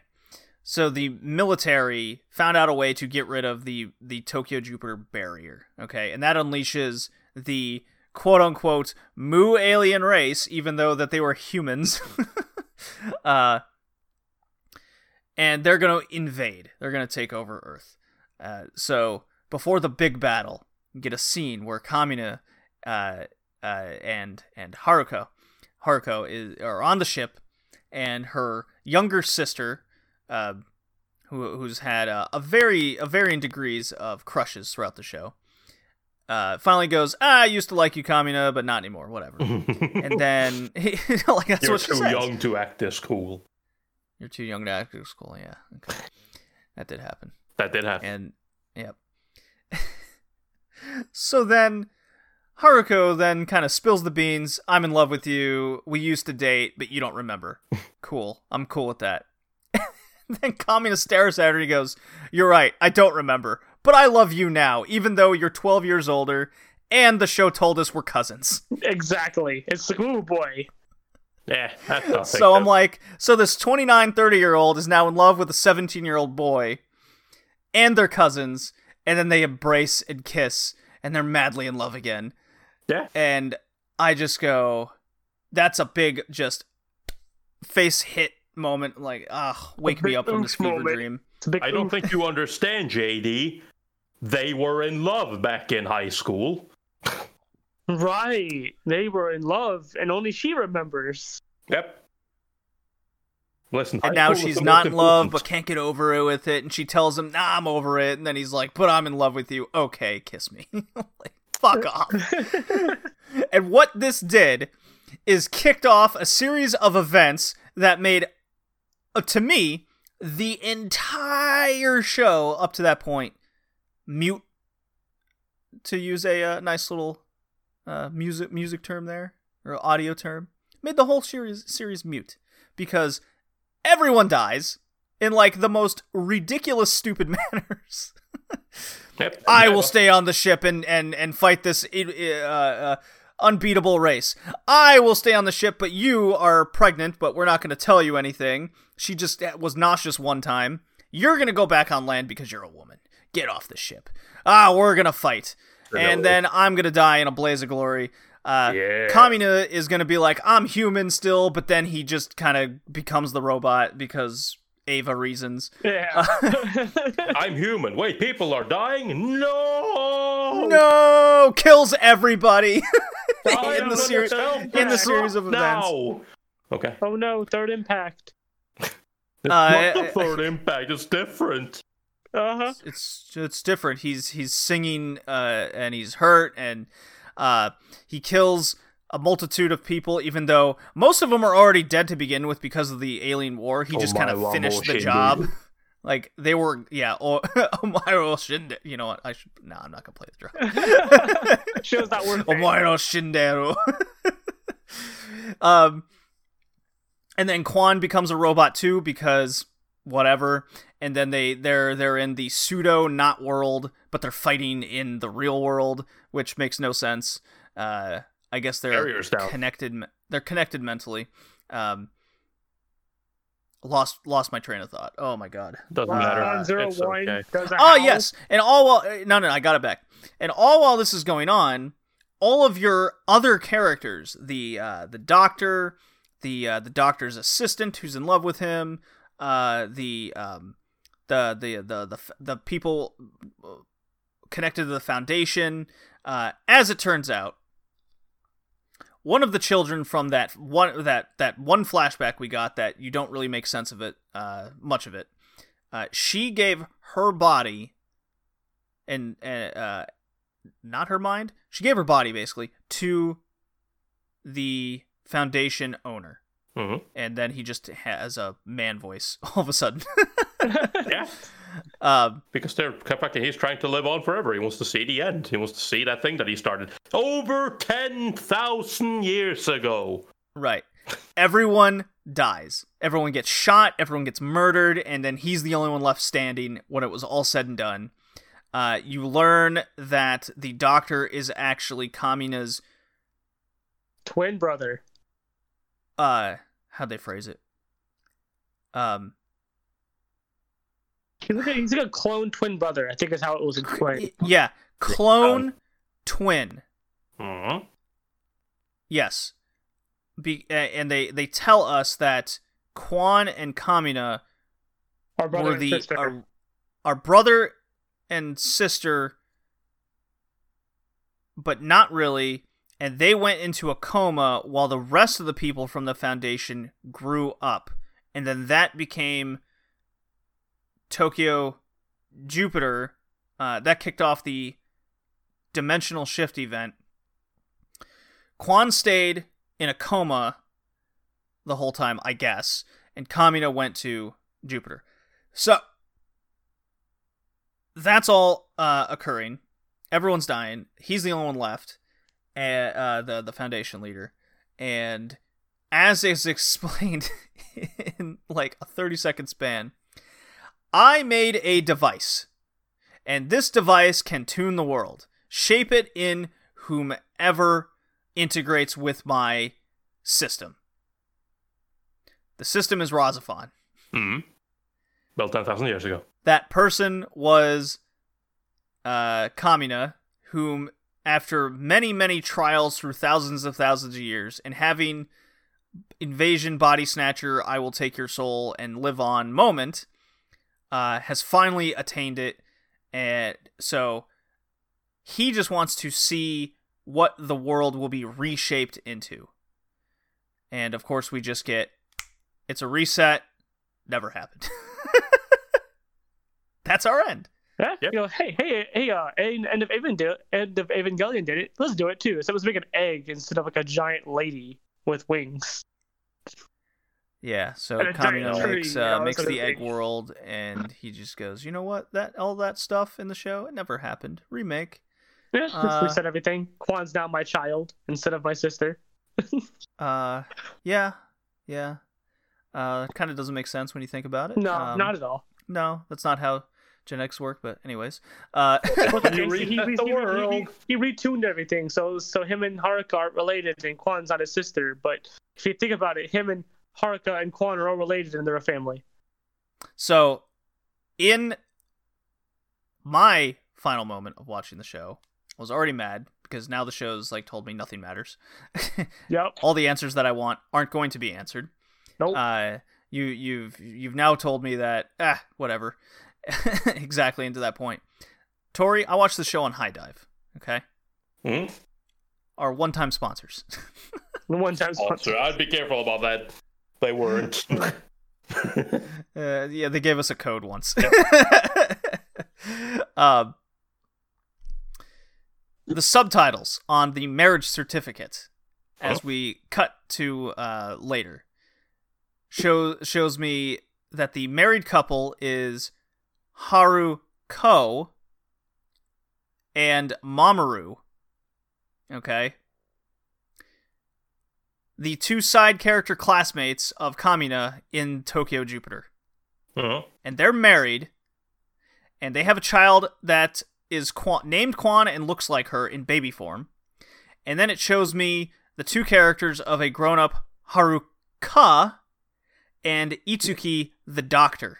Mhm. That's mostly Ayato older though. That's an older version of Ayato. I looked it up. It was explained in Yep. a side Look, thing that the guy These said it was subtitles like, have to be wrong. Yeah. Otherwise, they have to be. Yes, the they are subtitles wrong. have to be wrong. they're definitely wrong. They're 100% wrong.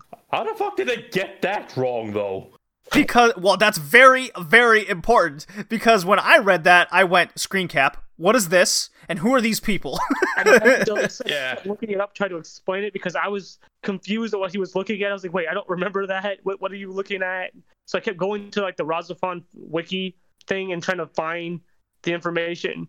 But the doctor we see, that's just Ayato. He's just older. Hmm. Yeah, He's because, aged up, so him and Haruka. But the name's wrong, and the appearance. It's a twin. So fucking. Of course they would look Well, at each other. because the subtitle was wrong, my mind just went into this. Okay, this doesn't make sense. Ayato could remake the world, but he remade it where he doesn't exist anymore. He actually had his twin clone brother actually be the one that falls in love with Haruko, but it's actually the person that was in Jupiter. So maybe they never existed in the first place. Like, I just went into this spiral of this show. That would have been a fucking serial experiment and lane ending. Yes, and because we've covered these shows, I'm like, this is bullshit. I hate all of this. And then I'm talking with Kay about it. I'm like, I am in a fury. I am in a rage. And then he goes, well, I'm looking at the wiki and it's telling me this. And I'm like, well, the wiki's then wrong because I just watched the fucking thing, and this is what it's telling me. me. The people don't match the words, and the words don't match the characters, and the characters don't match the appearance of what's being shown, because I was shown Itsuki, I was shown this, and I go, okay, but wait. What if the show was wrong? What if the subtitles were incorrect? Okay, well then now I have to spin it. Okay, that really is Haruko, and and because Itsuki was the twin clone, it makes sense that Ayato would look like that later. Exactly. Aha!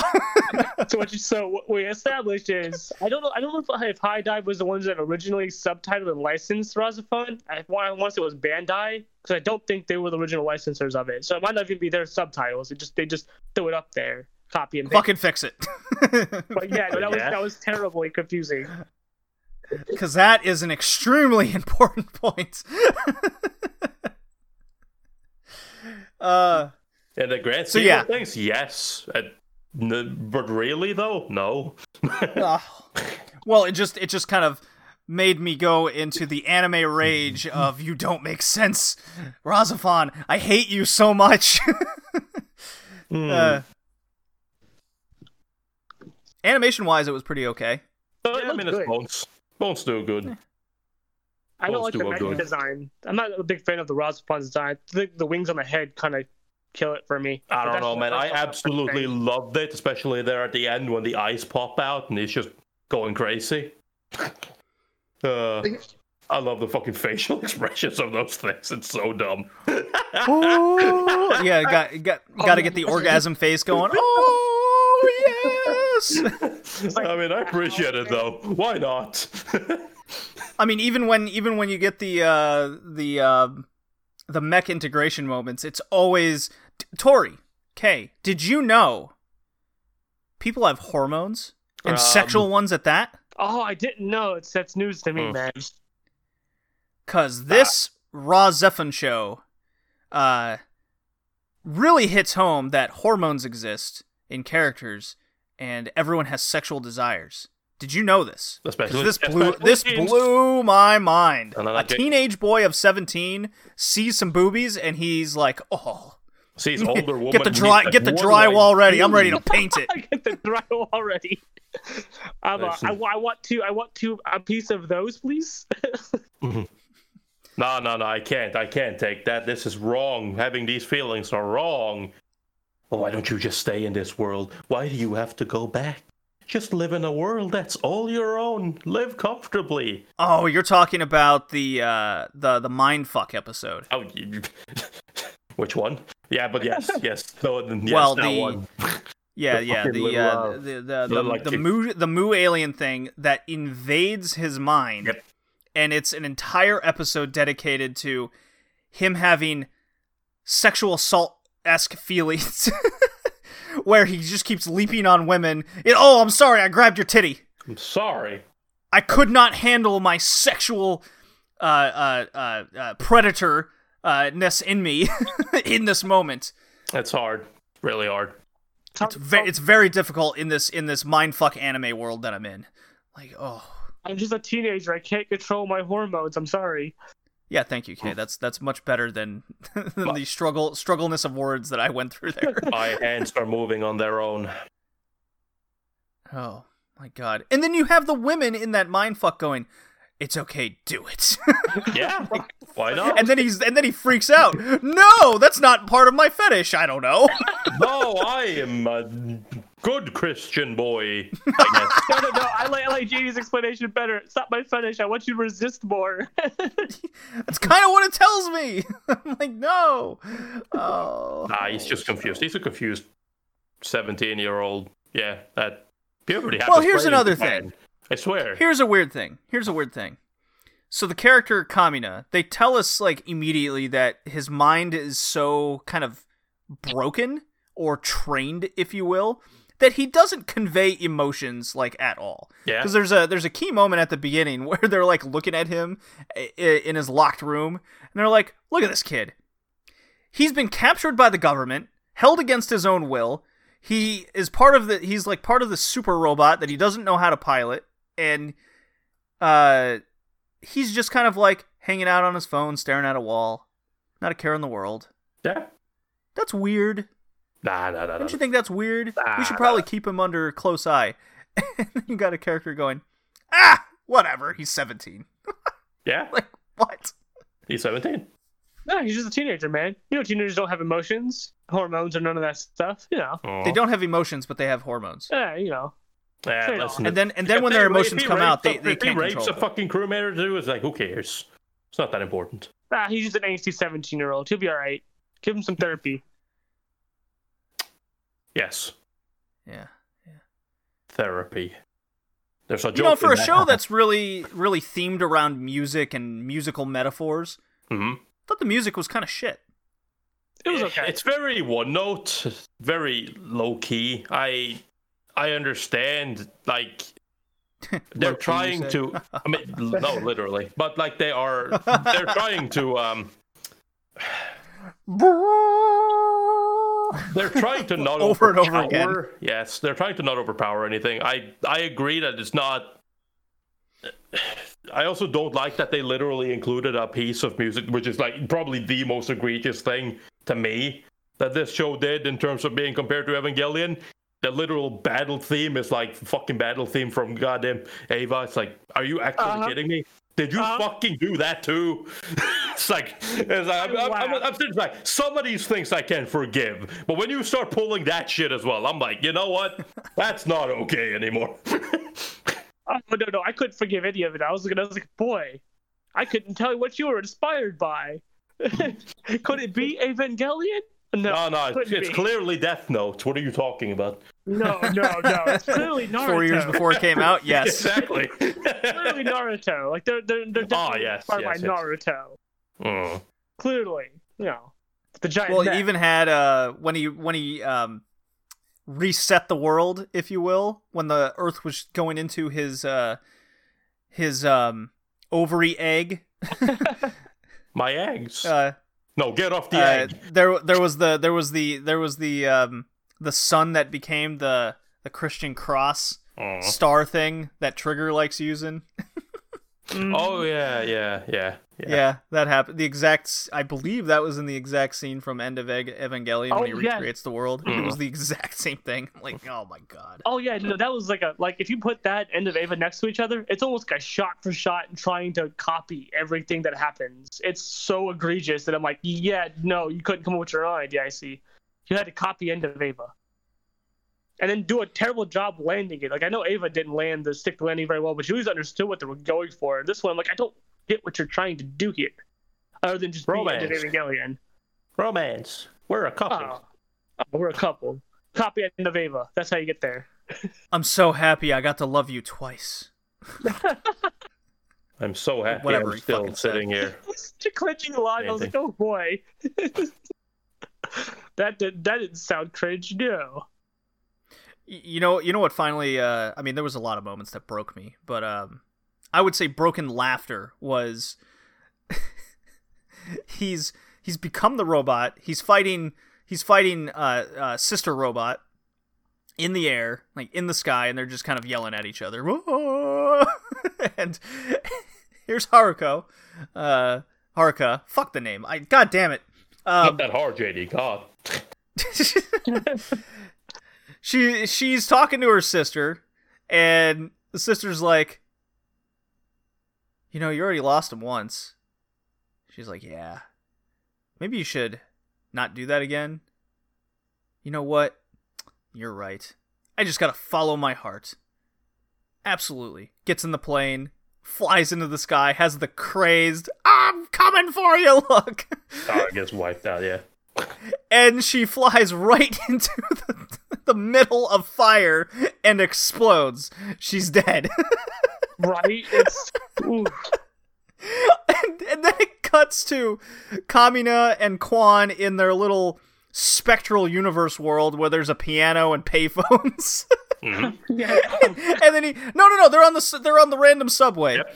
And then he just goes, "Did something happen?" Wait, who was that? Oh, don't worry about it. What was that? Somebody was trying to get in contact with me. Nah. Yeah, and she just goes, "That's probably a fly or whatever." Didn't happen. Don't worry about it. I'm like, Okay. Don't worry Yeah, it was about right in the middle of Okay, all so those what are we dumb gonna deaths. do now? Well, now I'm gonna go and bring you to remember who that actually was. But he doesn't actually remember. He doesn't remember his past. Nope. Never happens. It's just a clip of this is how they met. But see, he's glad that he fell in love with her twice, even though he doesn't remember the first time. Right. Yeah, it's okay. He was just told once. You don't He was need just to. told- It could have been a lie, like a lot of other things in the show. Right. No, that was actually a lie. No. See, his hormones. He was like, yeah, no, I shagged you once. Oh, okay. My hormones tell me this is okay. I believe you now. For a show that had a theme of sexual desire, the only person I saw or that we see that actually had sexual relations in the show was the foundation student, the crazed one, the doctor's assistant. That was feeding Tara's information to the foundation. Mm. Even though they're above Tara and they could just get it themselves. Right. Listen, it's not about that, all right? They have to Look, they you're have right, to Tori. send spice in. It's very very, very important. yeah. No. You have to have your Sele, and your whatever they call the Ava group. You gotta have Sele. So you gotta have your Sele, man, because Ava did it. Yeah. Mhm. I can't get over how much it takes from Evangelion and how much of it doesn't do well. Like almost get missed sort of the point of Ava. I thought it can be vague and metaphor-y and still rip off from Ava and be cool and deep. It definitely doesn't hold up very well. That's for sure. Oh my God, Kay, when you were describing the Discord, you had a fantastic description of the show. Let me see if I can find it as you guys continue talking. It's. I remember when I watched it in 2007. I remember having that same feeling. Like it was like, oh, this is just an Evangelion clone. They're just taking from Ava, but it's okay. It's not that bad. But I also was like a freshman in high school, so I think like, the hormones and all that stuff. I think a lot of that and the angsty stuff probably played to me being a teenager. Because even like when I look at Evangelion now, it definitely doesn't hold the same weight to me as it did when I was a teenager. Here's the line you said. This was yesterday at 10 p.m. Yep, it's an Ava clone, and missed what made Ava interesting. Gotta be vague and not explain anything, because deep. Awesome. No, that's exactly what it is. Can't explain anything because you gotta be deep, yo. Gotta have the metaphors. It was followed by my comment that said, finally finished it. I-hate-this-show. The hate consumes me like I have legit rage. That was after I saw that clip line of the incorrect subtitles. Tori, I went through a lot of emotions. I went through an emotional journey on this show. I did not like this. I don't know if you caught that. Nah, you loved it. You're just lying to us. You love Evangelion, right? No, not really. See what I mean? I'm the one that actually likes the movies more because it doesn't waste my time as much. You're so wrong. I prefer Look, the third one's not good. I admit that. The third one is so hard. Oh, no, it's not. Let's hope the fourth one's better. I doubt it. Not where they are. But either way, I mean, fucking. When it comes to Rasufan, honestly, I think probably the thing that I enjoyed the most with Rasufan was probably the fucking what's his name, Joji Futagami, the reporter that snuck in. That also turned out to, not really be a reporter. Fucking, that was probably the most fun character in the entire fucking show for me. At least that he was guy the had only some one. Goddamn personality. Was it angsty? Oh my God, Tori, you're right. Dude, he's just fucking going around teasing them the entire time, pretending to be like an absolute retard, and then just comes out at the end and be like, I am actually very high ranking. It's like, oh, damn. This guy's for real. He was the only one with a personality. Yeah, because everyone else was just angsty or horny. That was really it. That was every character. It sounds so funny when you say it out loud.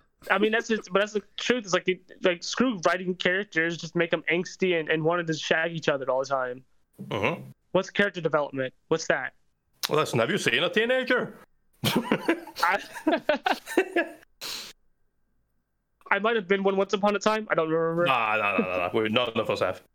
No, never. Didn't happen. Yeah, I was skipped never like that part. I was like, dude, want no part of that.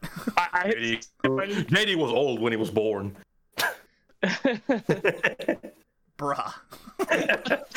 Came out smoking a pipe. He's just nah, I'm out of here. I can hold the beer in his hand. That's where I hear it. I'm done with this shit. I leveled up. I leveled up. I paid for that level up expansion. I bought so many transactions.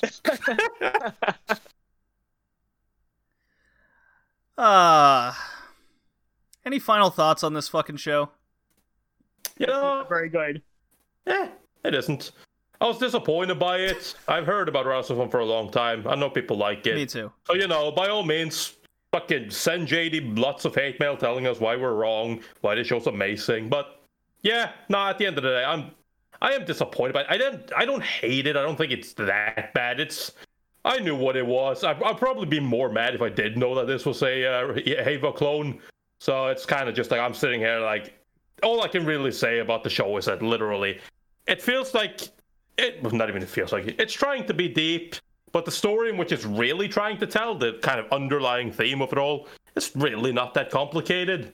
We've seen it in other fucking shows as well, other movies as well, and it's just, you don't even have to make such a big deal out of it. But yeah, at the end of the day, it's a whole bunch of like not answered questions. It's a whole bunch of like vague theories and a whole bunch of just like, here's something. We will answer kind of the key things all the way at the end, and then the rest of this setup is actually irrelevant because that has nothing to do with anything.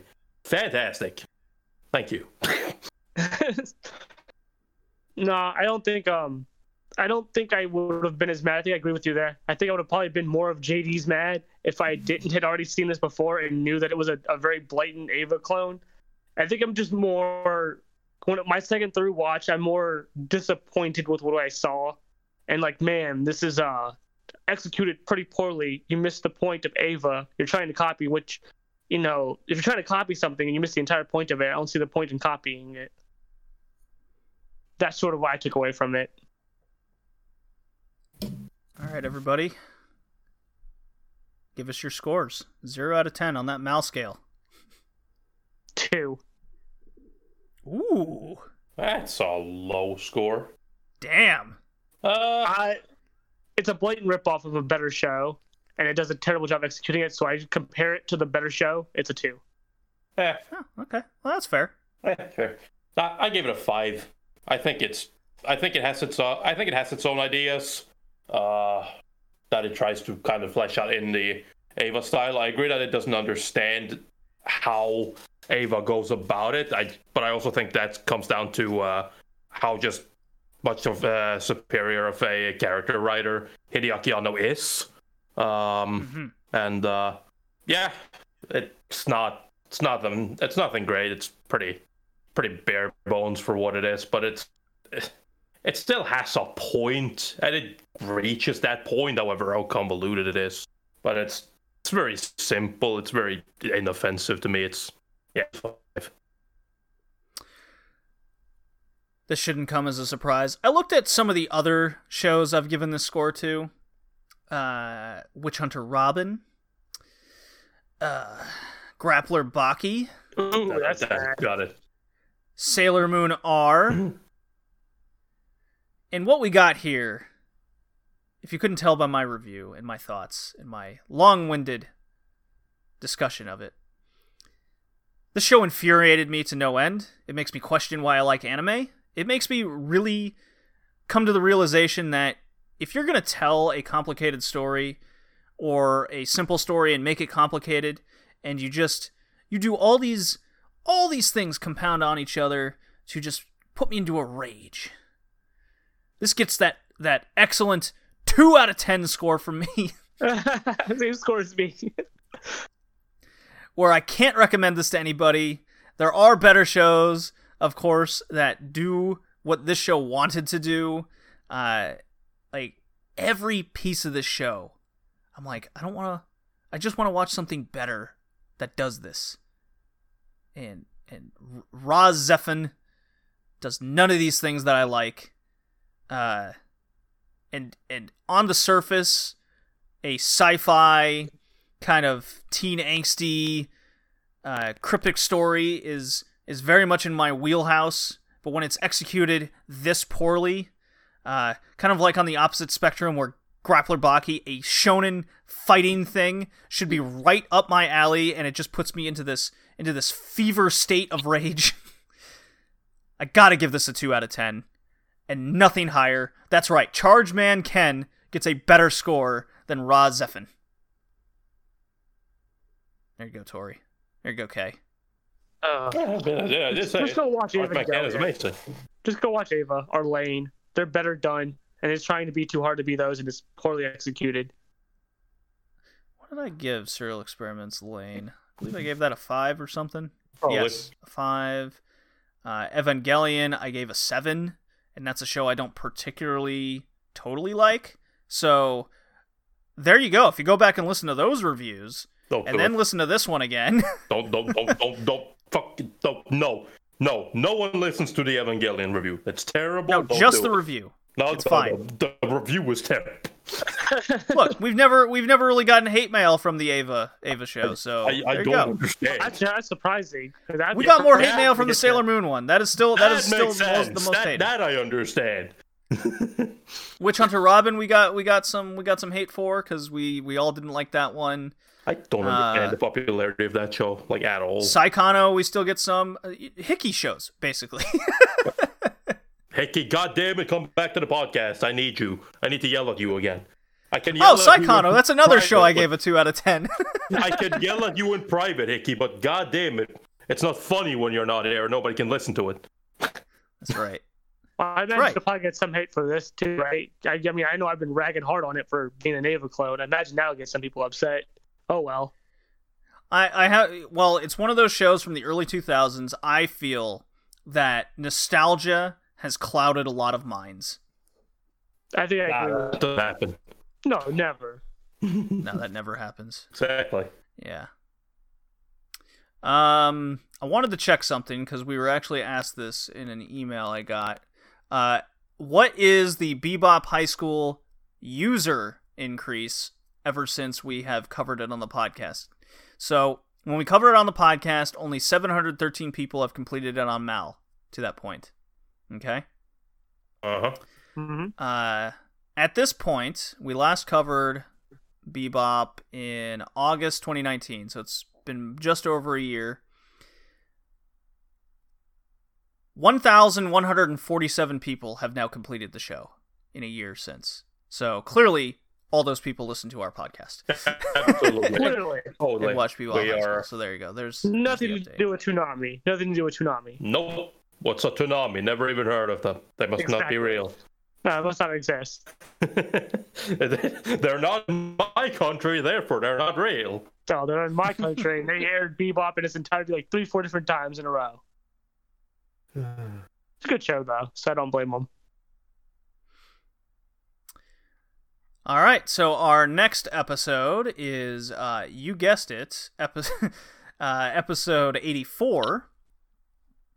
And we're covering Birdie the Mighty. Ooh. Interesting. Supposedly a good show. It's an OPA. So, I can't wait. And then that continues our Touch and Attack number 1 from there. Good stuff. Tori! Number 1. Yes. Kay, thanks for coming. Had me. I love you guys. I hate the anime that we covered today. Ew. I need a palate cleanser. Maybe I need more alcohol to cleanse it in a different way. Maybe, hopefully, I forget what I watched. Join us next time. See you, everybody. Peace. See ya. Where can you look? The truth on train. When can you touch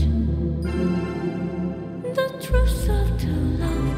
So can you feel the voice calling you in a far distance?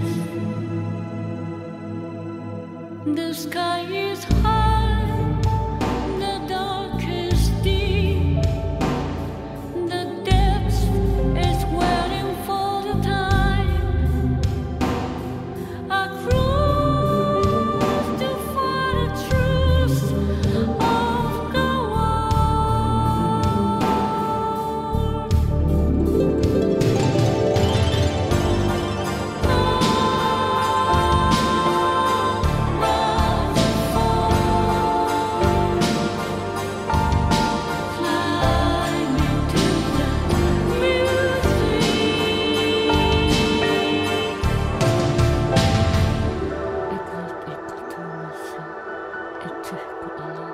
where can you